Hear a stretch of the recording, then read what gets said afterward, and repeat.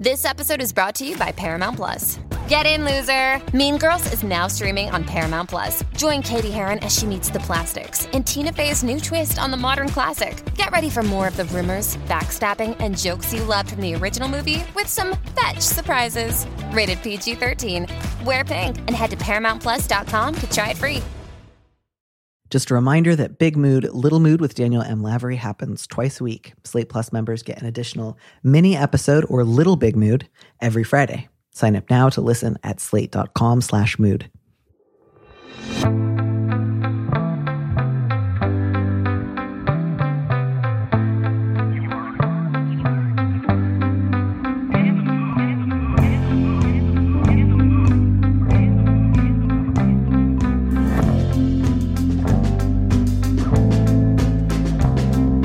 Hello and welcome back to Big Mood, Little Mood. I'm your host, Danny Lavery, and with me in the studio this week is Ben Miller, a historian and co-host of the podcast Bad Gays, along with Hugh Lemmy.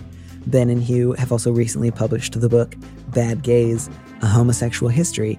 Ben, welcome to the show. Thank you so much. And our book, I should say, is now available for pre-order in paperback. And if you pre-order it, you get a free ebook right away, which is very exciting. That's everything. I'm very excited. I hope we can churn out some more Bad Gays by the end of this episode. And as you know, enjoy listening to Bad Gays very much. So it's also a real delight to be doing a podcast with someone whose podcast I regularly listen to, which is not a common occurrence. It is nice to be on a podcast that I regularly listen to, which is also not a common occurrence. And also, I should say, Danny gave us some of the most constructive and really deep feedback we've ever had, and we had some really good conversations, and I think what we've done since has been really informed by those conversations. And so thank you for not only being a listener but also being someone who, like actually a number of people, that has frankly astonished and moved me, being not just a listener but someone who actually is willing to share a lot of their thoughts and feelings about stuff that we're doing great and stuff that we're not doing great. That's really shaped the show and the whole project. So, well, to that I can only say, aw shucks, because I get real folksy when I feel abashed. But also that means a great deal to hear, because as I'm sure you know, it is often very easy to either say something sort of dismissive about someone you don't know who has said something you disagree with, or to praise your friends. And anything besides those two things doesn't always come naturally. And so genuinely something that I appreciated about that conversation was a real opportunity to speak carefully and rigorously with people I admired and respected and have a really useful, productive conversation. But what's better than that when you put it that way? I mean, but I think I'm very, for all that I don't want to say, like, it's too easy to criticize on social media nowadays. I do think, for me at least, it's often very easy to just like lie back and bitch about something in the far distance, or to then totally turn off any critical thinking for people I care about and say, like, you're a genius, you're the best, you're God in his heaven. And it's actually often very useful to move away from those two modes of engagement because they don't really help anyone on either side. Moving away from those two modes of engagement is also what Bad Gays is all about, kind of. I mean, we're looking at people who are, our brief is evil and complicated queer people in history, which sometimes we're really on that evil spectrum. Sometimes it's someone like Ernst Röhm, who is one of the first openly gay politicians, but also literally a founding member of the Nazi Party, right? Not particularly looking for redemption there. But oftentimes it's people who are genuinely quite complicated, and we are trying to have a kind of more interesting and more grown-up and more useful conversation about queer public history than either your faves are problematic, or here's your top 10 list of Pride Month heroes. Exactly. Because those two modes, as you just said, are not always the most useful. And I think especially in a heated discursive moment that is a heated discursive moment for really good reasons, it's been really, I mean, I've had some people who maybe tend to think more in that you can't everyone's too critical on social media these days way, ask me, well, how have you not been, God, I can't say the word canceled, but how haven't you been, how haven't you gotten this kind of feedback or whatever? And I always say but that's part of what we're doing is acknowledging that there is a reason that this discursive climate is heated, right? That these problems that people are describing are real, that any human being who lived in a time that is not recognizable to ours probably did things and behaved in ways that we have ethical problems with to some extent or degree. And that part of thinking about history is also trying to be a little bit more rigorous and critical about our own standpoint and knowing, I mean, the great humiliation of history is that you're constantly dealing with people who are completely convinced that they are operating in ways that are ethical or fair or whatever, and then constantly confronted with how obvious it is to you that the ways that these people are behaving is not ethical or fair or anything else, which means that there's probably things that we are all doing that will be looked at by people years hence and considered just unspeakably, obviously stupid and wrong. And that's really important to think about, like to look at history not just for heroes and not just to prove how much better we are, but to try to ourselves feel ethically implicated by what we're talking about, right? When Ernst Röhm, that gay Nazi, talks about and articulates kinds of mask for mask desire that are frankly extremely congruent with the ways that many people that I know speak about their desires who are not Nazis, right? That should make us uncomfortable. Doesn't mean that the people that I'm talking about are Nazis, but it means that we should be uncomfortable and think more about that. Yeah, and I think part of what can be so useful in thinking about and discussing the dead is there can be an unrushed and unhurried sort of sense of engagement, which is we don't need from them the same things we might need from the living. And so there's an opportunity to turn things over and to reflect on them. I'm speaking less now of Nazis, of course, without having to feel either like I have to make a judgment call about this person one way or the other, which is, they're dead. Their ability to affect the world around me is at best quite limited. And so I think there's often, at least in me, I know that I've moved away from a sort of like earlier, I sort of associate it with like the early aughts, but who's to say kind of relationship to history, which is to like have this very over the top emotional reaction of like, this is right or this is wrong, and get a little bit that out of my system. Like, can you believe these historical figures aren't like me right now? And say, of course not. That's where we begin. And so I think that can be a really useful way of beginning to think about the world and an opportunity for slowness that I don't always get in other areas of life. And that is a very meandering way of trying to like shepherd us towards our first question, which I know you and I were chatting about briefly before we started recording, but it's a sort of timeless question of like, can I give my boyfriend drugs? And there's this I live in Berlin. I've heard this question so many times in so many different forms. Right. And so on the one hand, like this is coming from a very like clearly concerned, like thoughtful, probably overly thorough person. But I do also want to just be able to like, on the one hand, it's great to think carefully about this kind of stuff. It's great to take things slowly. And on the other hand, like there's a wonderful and rich tradition of boyfriends giving their boyfriends drugs. And if you decide to join that great group, you will be far from alone. So with that being said, I will read our first letter and I'll have you read the second one and so on and so forth. The subject is Lost in Transition. I'm a trans guy who has been medically transitioning for about 5 years. I recently started dating another trans guy who came out last year, but hasn't been able to access HRT yet because of his immigration status and lack of public health insurance. We live in Canada. He's on a wait list for Planned Parenthood, but it will be over a year until they can see him. I've been mulling over whether or not to just give him some of my testosterone and help him start transitioning now. I do have enough for both of us. I'm all for DIY transition, but I feel weird about it in this circumstance. I've given away extra vials of tea before, but only to people who have already been on it and can't get a refill. My boyfriend's strong preference is to go the formal route and get blood work, informed consent, and his own prescription. He's never asked me or his other trans friends for testosterone, and he hasn't tried to buy it on the black market. It would surely be gray, right? Like, I don't know that we're calling it black market. Like, you can buy tea from cis guys at the gym if you hang out at the right gyms. Let's call it the gray market. Yeah, the cisgendered male-to-male transsexual, many such cases. Many such cases. Pick a gym. But I asked him, if I gave you tea, would you take it? And he said yes, although he definitely understands my apprehension and isn't pressuring me. My main concern is that he won't have an unbiased provider to give him medical or psychological support. I also feel like it has the potential to shift the power dynamic in our relationship where I become his de facto healthcare provider and transition expert. What should I do? Well, have you tried eroticizing it? Sorry, I don't want to immediately jump to just joking, but it's yes, it's good to think about potential, risks that you run with the DIY route, but it's oh no, I'd be my boyfriend's de facto healthcare provider and transition expert. That would shift our power dynamic. And it's well, that sounds pretty fucking hot. Have you tried using him as a human footstool and telling him he can only earn his testosterone if he's done about 8 hours a day? Go nuts. Yeah, I mean, first disclaimer, I am not a person of trans experience. And so anyone listening to this should take my advice knowing that. I would say that my initial thoughts are only these. One, this situation that the letter writer indicates he has enough for both of them.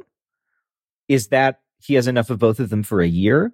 If there's some delay with Planned Parenthood, is there some moment when I have enough for both of us, that status might change?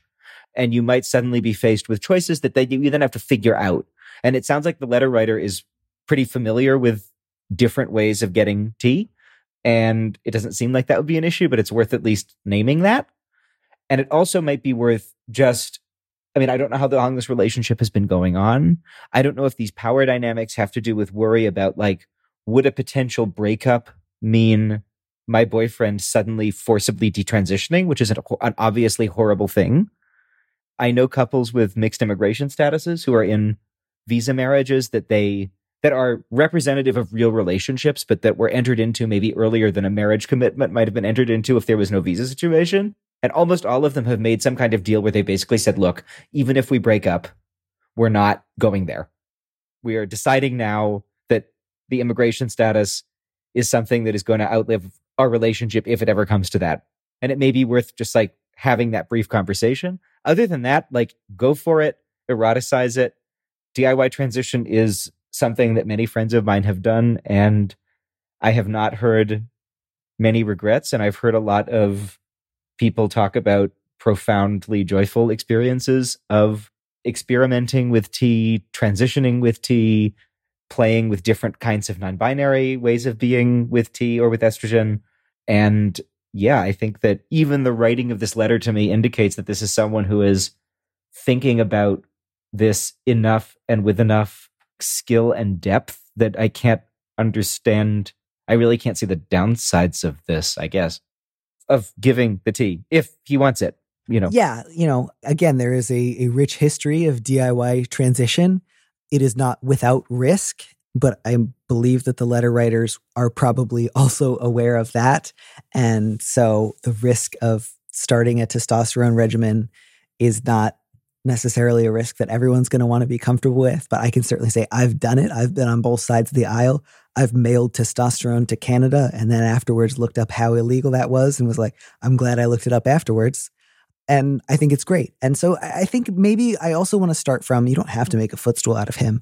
You say, my main concern is that he won't have an unbiased provider to give him medical or psychological support.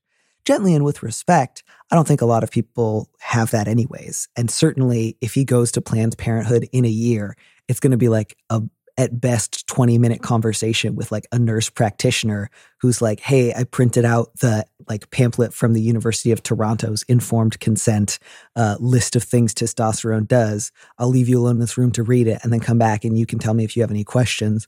We'll order a blood panel and that's it.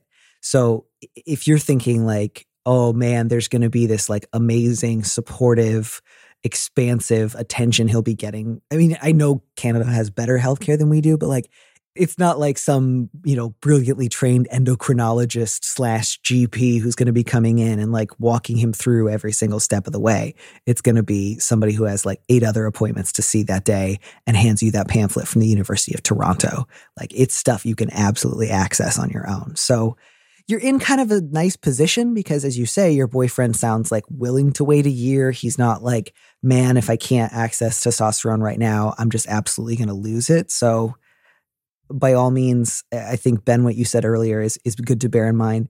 Maybe you have enough now, but if in a few months you were having trouble getting a refill of your own, or there was like any sort of difficulty with your prescription, that could potentially change. And in that position, it might be difficult. Again, that's just like on the list of possible risks. So I would encourage you to talk it over with one or two other friends outside of your relationship. And then if you are going to do it, maybe consider just like setting aside a supply for him that would get him through the next year and just give it to him.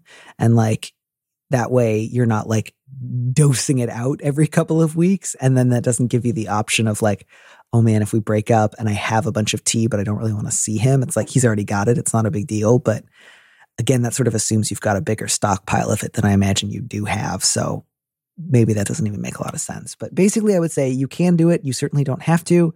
If you decide to, I would encourage you to Google Erin's Informed Consent Map. That's Erin, ERIN, and that's like a list of all the informed consent clinics. It's like a working map.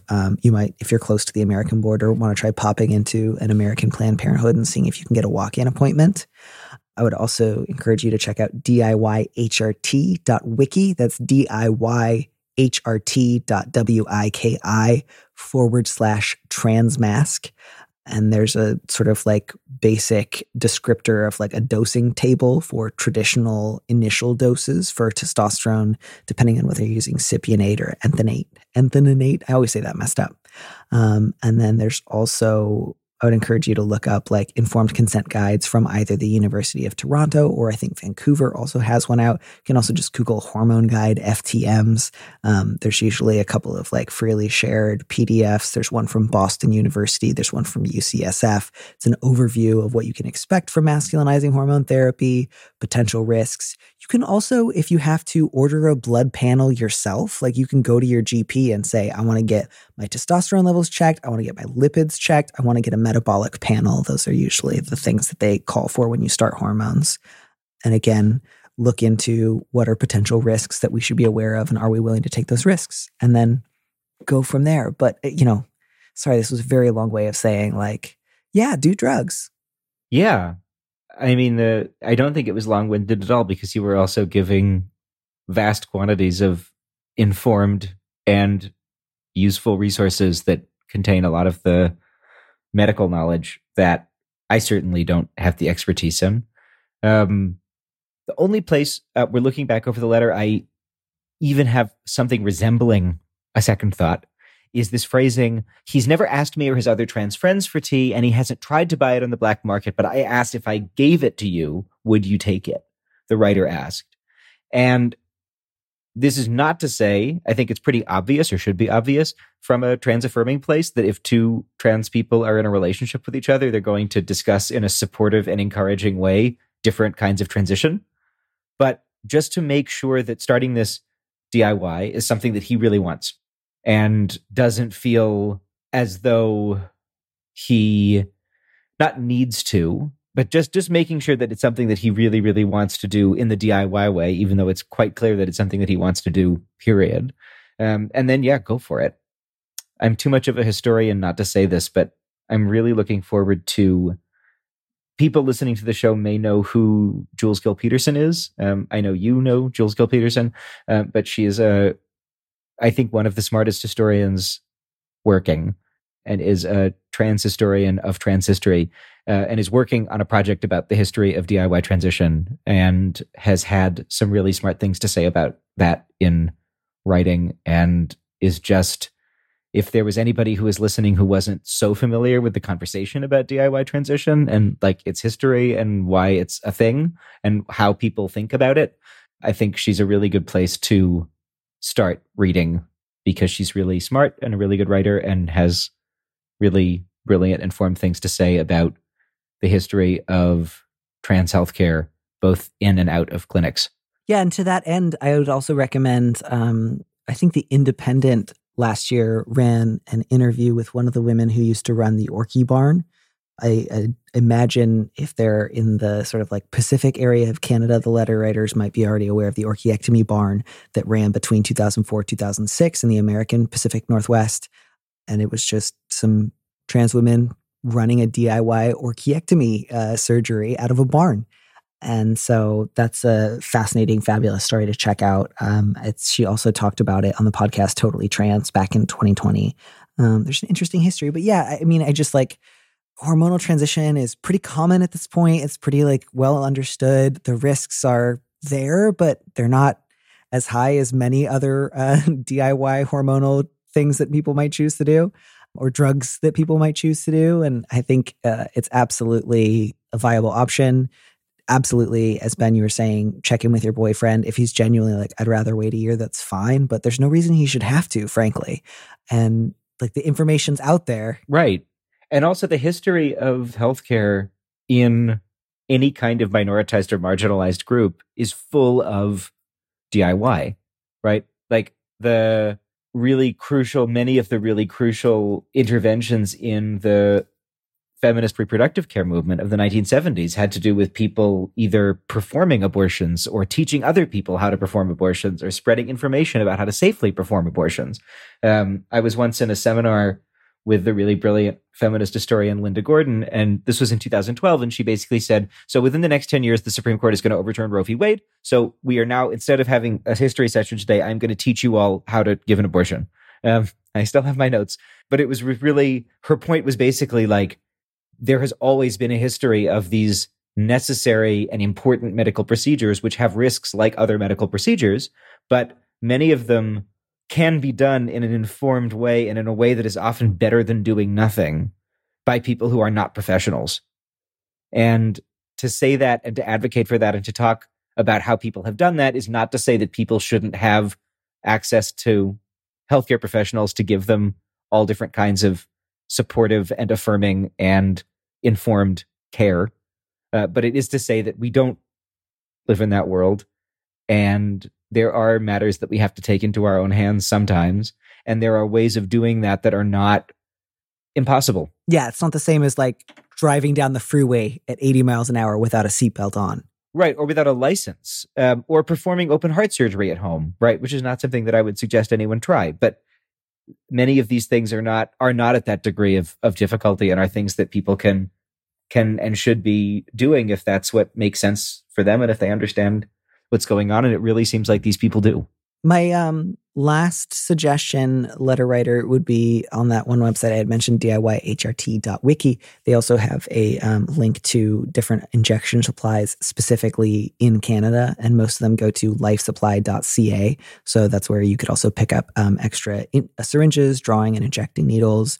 I imagine you're already fairly familiar with the injection process if you've been transitioning for 5 years, but I would certainly recommend that your boyfriend learn subcutaneous injections. I think that's the easiest and best way to do it. And so I'm assuming you're not like sharing gel with him. Obviously, then you don't need to worry about injection stuff in that case. But again, like that stuff about like, I want him to have medical and psychological support. A year-long waiting list is not fucking supportive. You know, that's not trans affirming. I realize that there's not like an individual bad actor at that Planned Parenthood. I'm sure everyone there is doing their fucking best, but a year-long waiting list is not good medical care. And it's absolutely good, beautiful, meaningful, appropriate for someone to try to get that from the community. And again, if you're worried that it's just you and him, you know, talk about it with your other trans friends, ask around, let people know what you're doing, ask for their shared expertise, ask for their tips, ask for, you know, where's a good place to get a Sharps container, except you already have one, I'm sure. So the information is out there. Bring your community into the process. Give your boyfriend drugs. It's fun and sexy, and have a blast. Give your boyfriend drugs. Give your boyfriend drugs. Signed, sealed, and endorsed. As long as he's up for it. And that's the official line on this show. So I look forward to getting a handful of weird emails about this.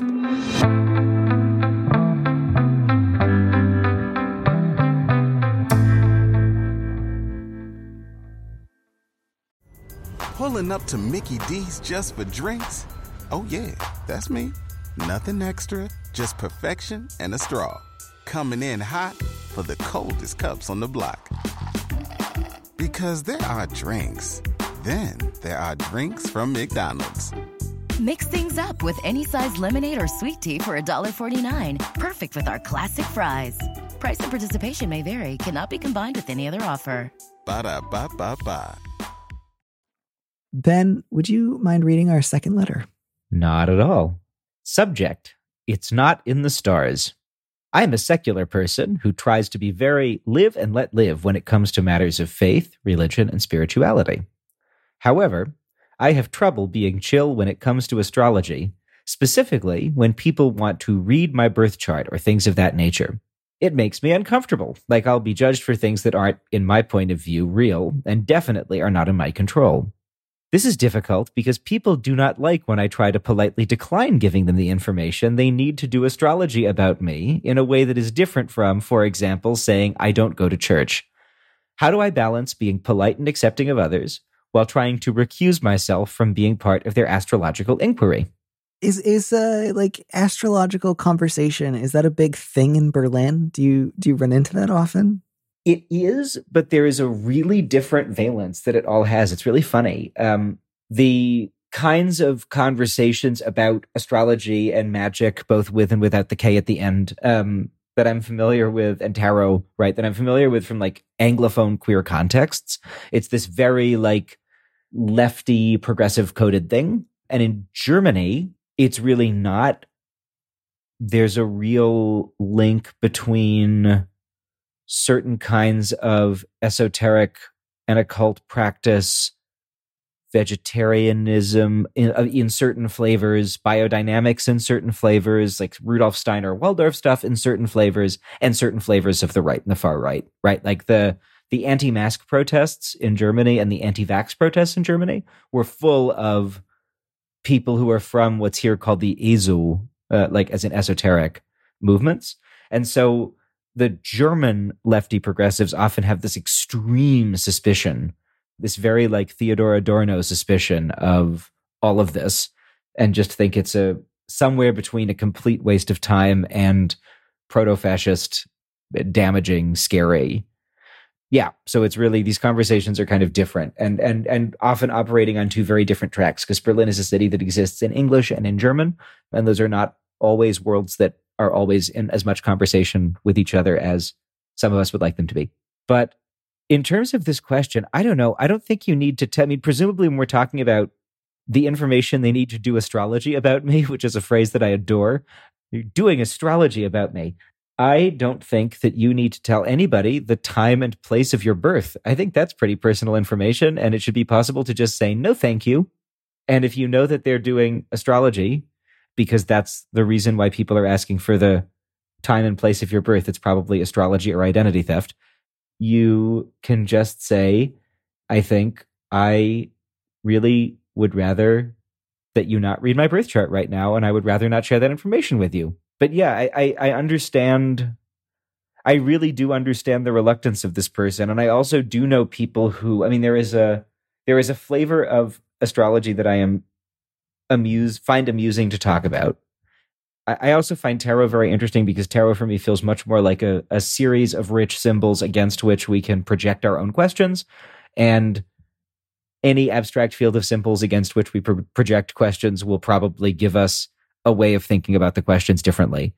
But there is a kind of astrology that is very like, oh, because your seventh house is in Venus, that means that you're gonna la la la la la la la. And I do see why that would be creepy and off-putting to hear at parties from people that you've just met.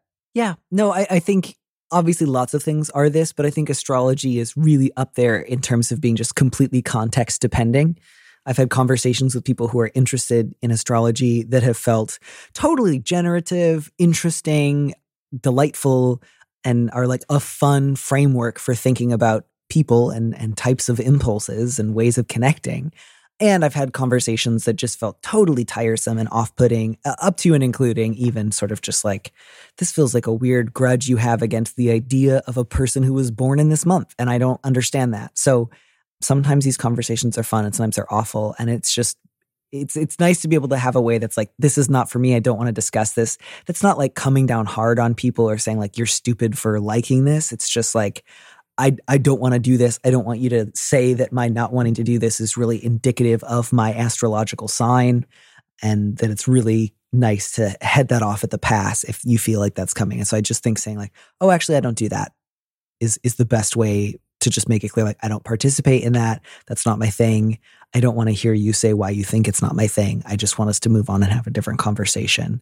And like, again, not to make too much of a thing out of it, because most of the people I know who like astrology tend to be trans. But at least for me, I tend to like sometimes bristle at it a little bit because like I don't want to hear any other shit about how the condition under which I was born decides who I'm going to be later in life. Like my whole thing with regards to transitioning is not being into that kind of thing. So again, not that like, oh, caring about star signs is transphobic. It's not at all. I just mean like that's my sort of gut reaction to it. It's just like, no more. I don't want to hear any other shit about my birth. I'm done. Yeah. And I think there's also, I mean, you, letter writer, are under absolutely no obligation to discuss any kind of religious or spiritual practice with anyone at any time. But what I like about I don't do that is it also gives you, if you don't mind hearing them talk about some aspect of it that is important to them or that has helped them understand themselves, but it's not about you, that's also something that you can indicate, and you can have that conversation if you want to, or if you don't have to. But that's also an option that's available to you if you're clear about your boundary, about not wanting to share what is, as I said, pretty personal information, your birth, time, and exact location with anyone, really, at any time. And it's difficult, right? Because I think astrology can be an interesting way of thinking about people if you have like the right attitude towards it. And it's totally unnecessary for thinking about people. You don't have to do it at all. So, sometimes you hear people, again, sometimes kind of jokingly, but sometimes kind of not, say like, actually astrology is bad because it's technically kind of transphobic because it cares about like the circumstances under which you were born. Or like people who don't like astrology don't really like women or queer people because they're just like sexist. And like you get the sense that when people say this, they're kind of aware that they're comically overstating things, but they also kind of believe it. And so I just think it can become this very heated sort of indicator of like, do you like this certain subset of people, or are you open-minded versus are you like a spoil sport or the kind of guy who says devil's advocate stuff? And I think it's really helpful to just remember like, it's just what it is. It's just astrology. It's not queerness. It's not transness. It's not womanness. It's not any of those other things. It's just astrology. And if somebody wants to join in and talk about it, it can be a lot of fun. And if someone doesn't want to, it's no good. It's sort of just like if somebody says they don't like tea, you don't try to convince them how great, the drink this time. You don't try to convince them that they should change their mind, even though tea can be delicious. You just, note that and don't offer it to them again. And so. Well, you would say that, Danny, you're a Taurus, but I don't know if you're a Taurus. And I'm a Sagittarius. And again, like, I don't mind. It's fine talking about it a little bit. Me too. But when I'm tired of it, I'm done. I am also a Sagittarius. Fantastic. What time of November is that for you? December. It's a December time. It's a mid-December time. Oh, it crosses the months over. It does cross the months over. That's exciting. I'm a late-ish Sagittarius. Yeah, see, and like right now, I'm like, this is fun. I'm totally in the mood for it. I don't care at all. And then if you asked me like a different day of the week, I'd be like, fuck you. That's none of your business. The most red I have ever felt was one time I was at a party with my ex-boyfriend and a bunch of architects, and they were talking about architecture. And I am not an architect, so my contributions to this conversation were limited. And the person who hosted the party had a book of birthdays, and I opened up the book to my day, and the first sentence was, "You have realized that by sharing what seems to be personal information about yourself, you are able to create a cloud of squid ink that will forever disguise the real you from others."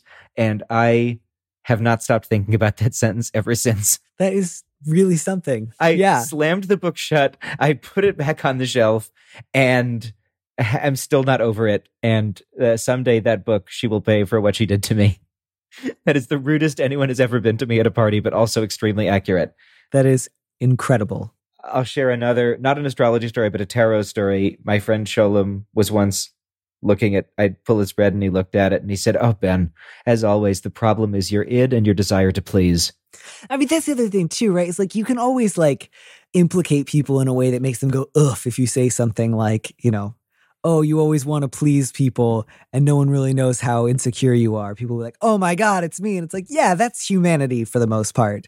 Right. To be fair, this was I'm not like angry at Sholem for saying that. I just want to make that clear. Sholem is a lovely person, and it was accurate and deeper than that. But this is just to say that sometimes these conversations can be like suddenly extremely personal in ways that I think the casualness with which some of this stuff gets batted around in certain social scenes doesn't always acknowledge. Yeah. And so it's nice even if you're the kind of person who likes to bat this stuff around, to just think like, if we weren't having this like queer people astrology tarot conversation, is this something I would say to this person? Like, are we friends like that? I think that's a big indicator, is like, if I feel like I'm with someone I know fairly well and I'm excited about the way that this can sort of like playfully introduce new kinds of like intimacy or guesswork, then it's really fun. And if it's with somebody I don't know very well yet and it feels like it's sort of slightly pushy or like an attempt to like blow past a few of the like mile signs on the road to intimacy, that's when I get suspicious and my hackles come up. Right, because getting to know people is a process for a reason. And that, I think, is it. I think that's just a really reasonable thing to say. Just stay pretty neutral about it. If somebody gets pushy, you can just do the sort of classic, like, why are you pushing this? And then they look a fool and you can let them flounder because it's weird to be pushy about this. And you should just like stay calm and not give way. But I think that's it for this letter, for me at least. Ben, would you, as a close personal friend, be willing to tell me in advance some extra bad gay people who I might get on my ebook if I were to order the paperback copy right now? Yes, of course. I can also say that anyone who is interested in this book can go to badgayspod.com/book, and that's where they will find all the information about the book. But you can tell that I've been saying badgayspod.com/book into any microphone that anyone will put in front of me for the past year or so. Mm-hmm. The book came out last June, and it is half people that we have profiled on the show, and it is half people that we have never talked about on the show and probably won't for at least a good long time, because we want the book to be something that is different for people who have been the ones listening to us and supporting us throughout the show. For people who haven't heard the show, the way the show works is that either I or my co-host and co-author, the brilliant Hugh Lemmy, will narrate a life story with the other person kind of playing the role of audience and asking questions and making dick jokes and what have you. And then at the end, we have a conversation. And the book, we wrote it in the same way, even though the book has one voice. So half of the profiles were written by Hugh and half of the profiles were written by me. And then we kind of went over them and took them back and forth and shaped them into this overarching narrative. And the great thing about the show is that on any given week, we can go anywhere we want, right? Sometimes we're with gay Nazis. Sometimes we're with Liberace. Sometimes we're with one of my personal favorites, Joe Carstairs, who was a probably non-binary, eccentric British-American oil heir who raced speedboats before retiring to a private island on the Bahamas that they ruled as a god king, accompanied by their life partner, who was a foot-tall leather doll named Lord Todd Wadley. I remember that episode distinctly. And the like deeply... Also, they had an affair with Marlene Dietrich. So just like Marlene Dietrich to Lord Todd Wadley the doll. It's a real step down. I mean, but Todd Wadley was like there with Dietrich also. So maybe it was a three-way relationship, like a poly relationship with Marlene Dietrich and a doll. You know, I wouldn't put it past old Joe. And the like deranged like 19th and 20th century history of like titled British transmasculinity that like if you look with just one eye and kind of squint can kind of look like a certain type of like progressive empowerment. And then with any other eye is just like the most horrifying degree of literal entitlement and like hideous nation building. And it's just very like, oh, I wish you weren't my cousins. Yeah. And yeah, so that's someone who's not in the book, who I just, when you asked me about the book. Oh, have you guys ever done Michael Dillon? Speaking of terrible titled British transmasculinity? No, we haven't, but tell me more about Michael Dillon because he's going on the list. At least the long list. Oh, you should. So he wrote a pamphlet on endocrinology in 1946. And this was like 10, 15 years after the goat gland craze, which I'm sure you're familiar with, when there was like that one doctor who was just convinced that like transplanting goat glands into people would like rehabilitate them or like revitalize them, turn back the clock, make them potent again if they were impotent, etc. And then, yeah. And then later, Michael Dillon attempted to pursue like, I guess a monk's career in different Buddhist communities in India. where he was like sometimes welcomed and sometimes put off, depending on how much he disclosed about his transition. But he also came out because of Debrett's peerage, because he was the heir to his deceased brother's baronetcy, but Burke's peerage had only mentioned his birth name. And so he wrote to try to have it corrected. And then the press came out. So there was sort of those elements. And then he was, I think, perhaps the first guy on record in the UK to get phalloplasty in like the early 40s. And then he also had a sort of like one-sided, unrequited love affair with Roberta Cowell, who I don't know if you're familiar with her, but she was an early trans woman in the UK who also was sort of like an early surgery pioneer in that country. And he performed her orchiectomy and then like kept asking her out. And eventually she was like, stop fucking talking to me. So it's actually like, again, like in some ways it's this really like, wow, what a like beautiful like example of like T for T surgery. And then later it seems like he eventually like made such a pest of himself trying to like say like we should be in love that she was like, fuck off. And so you're like, but also he was like a boundary pushing creep. So there's similar elements of like complication here. But yeah, he's a fascinating figure.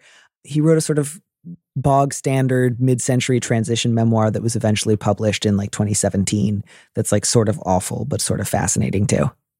I love mid-century transition memoir as a genre. It is one, absolutely. And yeah, so the great thing, that's an amazing story, and that's absolutely already on the long list. I added it to the long list while you were telling it. But the great thing about the show is that every week we get to go to a completely different place.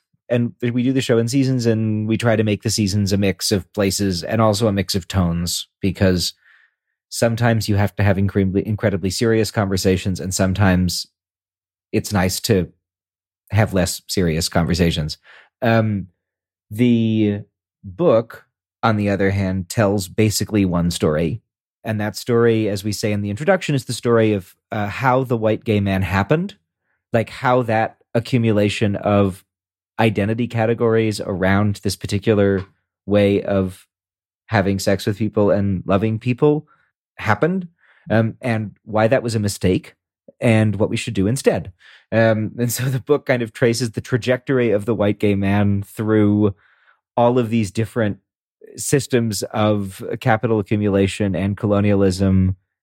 And if that sounds extremely academic and rigorous, it is a book with a lot of footnotes, but it's also a book with a lot of dick jokes, and a book that is designed to try to have conversations that were, I think, already happening. Not I think, I know, were already happening in a lot of academic and activist places, and really rich conversations, and the kinds of conversations that you and I really liked having.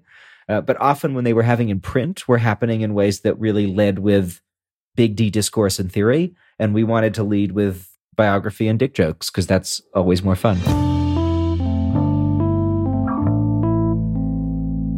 Ben, I'm so glad that briefly today you found yourself here with us, and I'm very much looking forward to the next season of Bad Gays. Yeah, so we just finished up our 6th season, which means that there are now, terrifyingly enough, almost 70 hours of Bad Gays out there in various forms.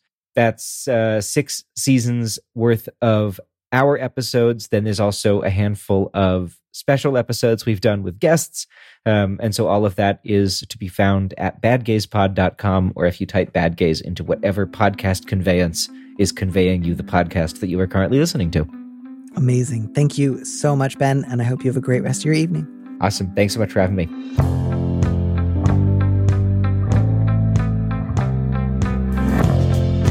Thanks for joining us on Big Mood, Little Mood with me, Danny Lavery. Our producer is Phil Circus, who also composed our theme music. Don't miss an episode of the show.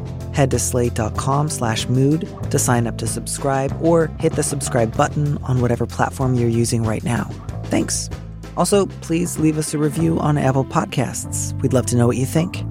If you want more Big Mood, Little Mood, you should join Slate Plus, Slate's membership program.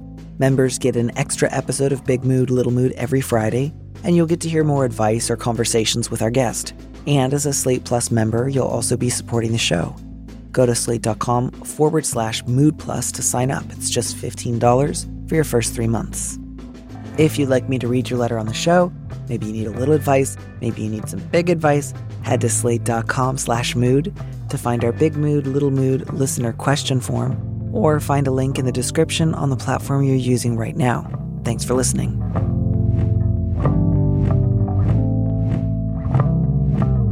And here's a preview of our Slate Plus episode coming this Friday. And I mean this with all compassion. Encourage your brother to talk to other people about his fear that if he stops talking to her, she will escalate her threats of self-harm.